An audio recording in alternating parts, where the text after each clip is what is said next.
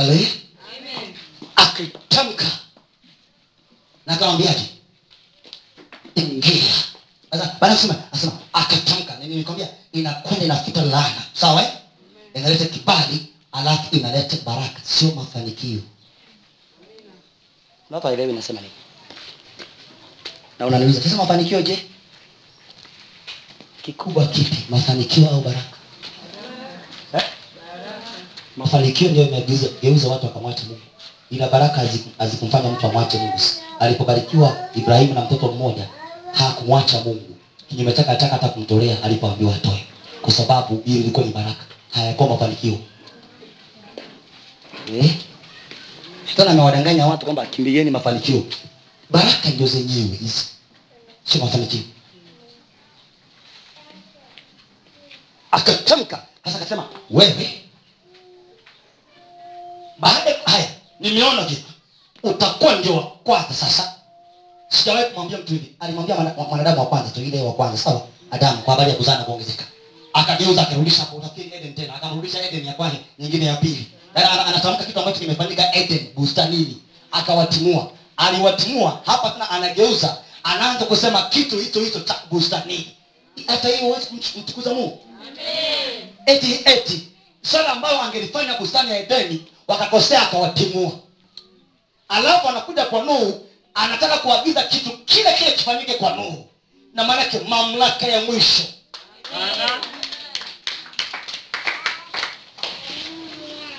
Tuna imani mpaka kumjini, tunataka tu kwenye laana. Mpaka kuna washirika huko wamekaa tu hivi. Laana. Unaishi kanisani kama mwoga. Hata uwezi kuabudu kwa huru. Wanaambiwa yani ukitoka hapa kitu kimekatika wewe. Jamani. Sasa ni kanisani, tunakata vitu tena. Ukitoka hapa ufanikiwi popote. Mungu wangu. Nani kasema? Mimi nawaulizeni wahubiri wenzangu. Nani kasema? Biblia hii haielezi hivyo.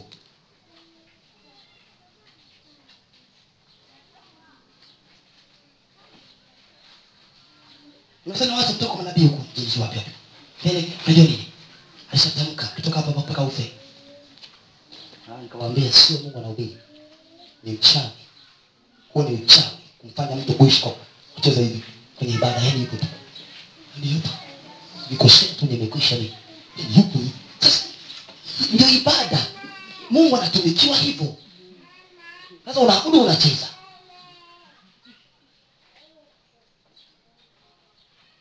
Elimu za kuamini watu kwa Mungu. Za kuweka ndani imani. Imani inakuwa ndani ya mtu. Inaitwa cult. Kiingereza inaitwa cult. Dini zote za kishetani unaziona duniani zinaanza kwa imani ya kuwekwa ndani ya mtu. Alafu zinakwenda zinazunguka mlima mwisho wake anabaki mtu. Mungu anaondoka. Na anaweza kuagiza chochote hata akisema mwende mkatembee uchi barabarani, mtaenda. Kwa sababu imani ilishatoka kwa Mungu ikahamia ndani ya mtu. Na kama amepotoka na ameshawamaliza, mtaenda. Ndio maana mpaka kwenye madhabahu hii tunaelekeza watu sana kumjua Mungu. Sana. Na ufike mahali pako usimame kwa miguu. Sawa eh? Unaweza ukakimbia, unaweza ukawa jasiri, tukasema huyo anaenda. Yaani unaweza ukaenda.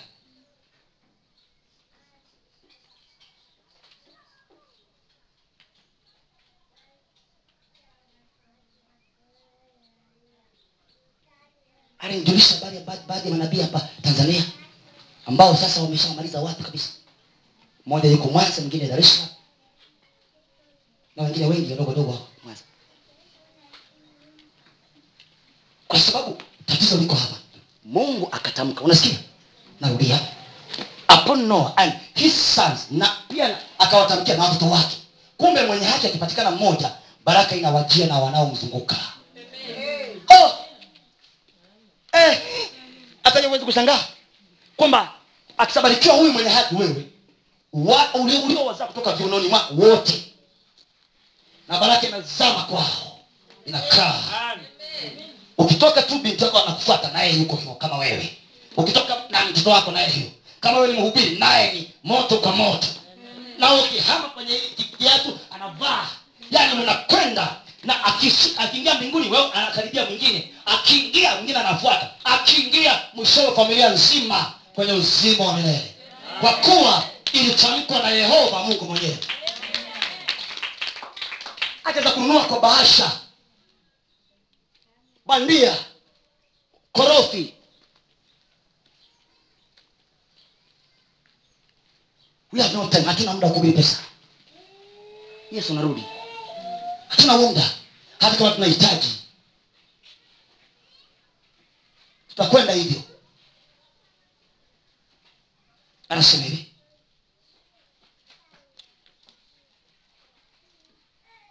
be fruitful. Anasema akawabariki wanayo wote. Anasema and say to them, be fruitful and multiply and fill the earth.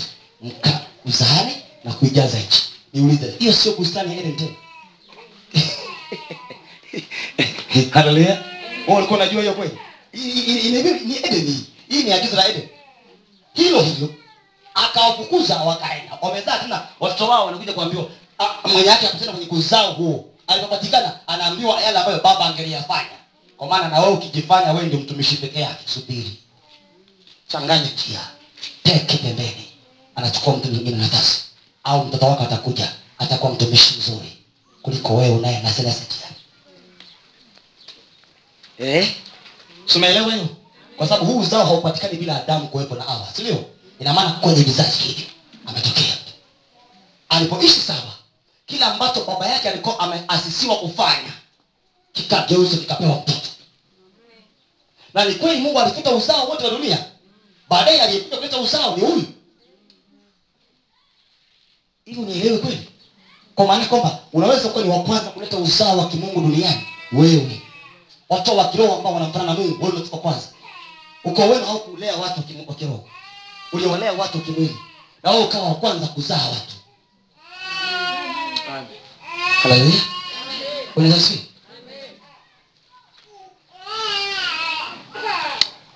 naomba niendelee. Na mwenye sasa nitakuwa naangalia hapa. Naangalia muda ili nisije nikakosea. Sikiliza. Haleluya. Bwana Yesu asifiwe. Amen.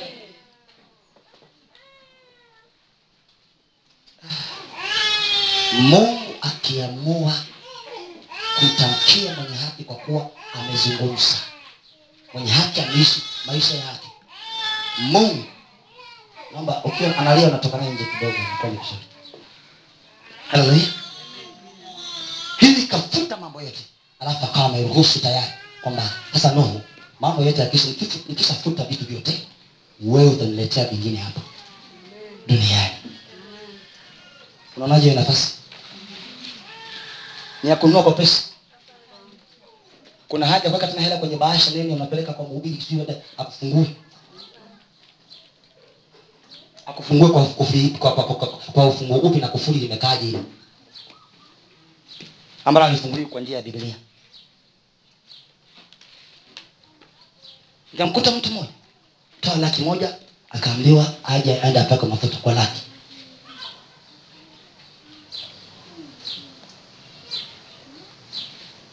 Na wanaenda.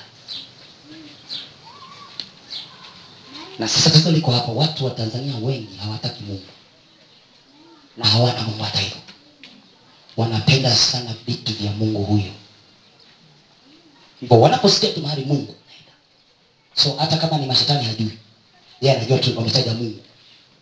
Anaingia, anapakisiwa, anatoka. Mwishowe unakuta umeiacha imani na hujapata chochote. Anasema, soma agano, tutazungumzia agano la Nuhu na Mungu. Hebu nirudie kitu moja kabla ya niseme kwamba unapokuwa mwenye haki alafu Mungu akatamka baraka kwa katika maisha yako. Of course, niseme wazi kwamba ukiwa mwenye haki kuna wakati unafika lazima Mungu atamke baraka. Hata kama hakupenda. Mnanielewa kweli? Amen. Mnanielewa kweli? Amina. Yaani hata kama hakupenda atamke. Maisha ya haki yanamvutia Mungu. Mvuto.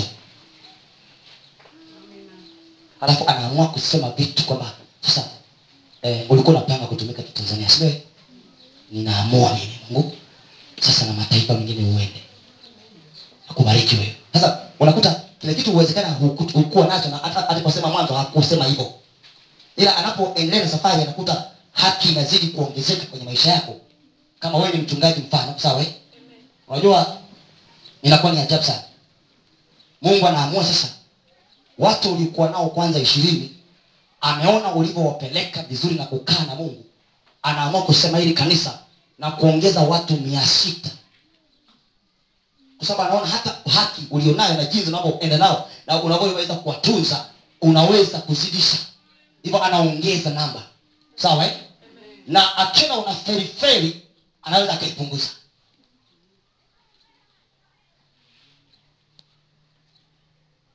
Nataka kwenda kwa wachungaji hiyo kazi. Bwana uangalie sana. Je. Hai, twende. Baada ya hapo Mungu akafanya agano na Nuhu. Ukiwa mwenye haki, Mungu hufanya agano na maisha yako. Covenant. Hiyo ndio funga kazi. Covenant. Agano, maana yake makubaliano kati ya wewe na Mungu.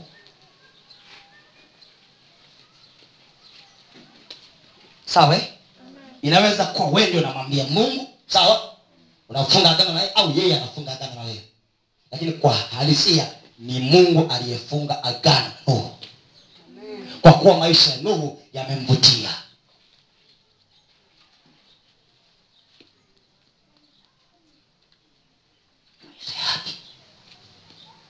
Righteous life. Maisha yake. Hajalishi kuzaliwa vijijini sio hoja. Hata kuzaliwa juu ya PF Plaza sio hoja. Swala ni maisha yake.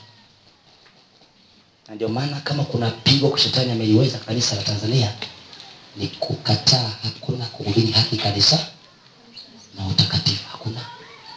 Hakuna. Usihubiri mambo ya hofu ya Mungu kanisani. Wanataka wacheke, sio? Wafurahi, sio? Warukeruke, wakupe hela mfukoni. Hiyo ipo pia. Ndio style ya kanisa la sasa. Ukitaka watu wakae wafurahishe, ndio mchungaji. Utawafanya watu wahuzunike na kuomboleza tu. Hii sio nzuri. Anasema twende Mwanzo 9:8 hadi 17. Tunataka kuzungumzia agano.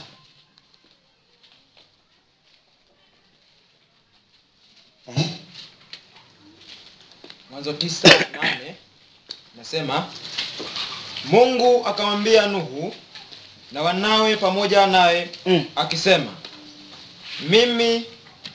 mimi tazama nalithibitisha agano langu nanyi, tena na uzao wenu baada yenu, tena na kila kiumbe hai kilichoko pamoja nanyi, ndege na mnyama wa kufugwa na kila mnyama wa mwitu katika nchi pamoja nanyi wote. Amen. Speak. Ebuka chini basi. Tumesoma sana leo Umeimaliza? Behold, I establish my covenant. Kumbuka huyo ni mwenye haki. Sawa? Amen. Nalithibitisha, establish ina maana kulijenga, kulifanya thabiti, kulifanya liwe imara. Sawa? Ninafanya agano. I establish my covenant or pledge.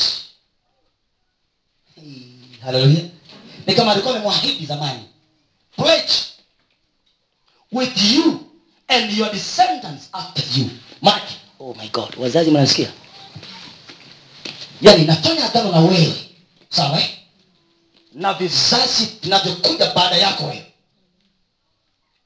Ina maana unaweza kutengeneza agano, Mungu anaweza kufanya agano na wewe linalowabariki uzao na watakaozaliwa baada yako. Na siku moja ukaanza kushangaa, ukawa na mhubiri kama wewe kutoka kwenye ukoo huo. Ukawa na mtumishi wa kike kama wewe huko kwenye ukoo huo. Japo wengine wote ni wa kujiuza. Hii sio ya pesa hii, hainunuliwi. Free of charge. Free. Free. hakuna wao tuma kwenye account ya M-Pesa ya Telemani, never, free of charge. Kuta mhubiri anakuambia tuma kwanza hela hapa, yani ile simu kama kwenye blacklist iwekwe au blocklist kama ipo. Kama kuna blocklist, kama blacklist sio nzuri, nafikiri blocklist ndio nzuri. Just block. Silete pumbavu hapo. Tangu lini Mungu akafanya vitu kama hivi? Ndio hao manabii wa Nigeria, nenda hapa Nairobi, Kenya, Dar es Salaam, Mwanza, hapo tu. Kwa sababu leo utaki njia, wanakukamua, tuna hela, utatoa. Wakisema 20 unatuma, wakisema 50 unatuma, wakisema 60 unatuma, laki unatuma, anapanda taratibu. Sasa hii tatizo limefikia kwenye 200,000, unatuma 200,000. Tatizo limefika kwenye milioni, unamwambia hapana mtumishi. Unasema mtumishi ameshakula hata hivyo. Sasa ameshakula. Sasa kama ni soda, kama masimu makubwa akishanua, haya masahani makubwa anayo mfukoni, hana tatizo, ameshamaliza kazi yake. Ndio kazi yake. Anasema wapo kinyume na msalaba wa Kristo, Mungu wao ni tumbo zao. Hujasoma? Wao wako kinyume na msalaba wa Kristo, Mungu wao ni tumbo zao.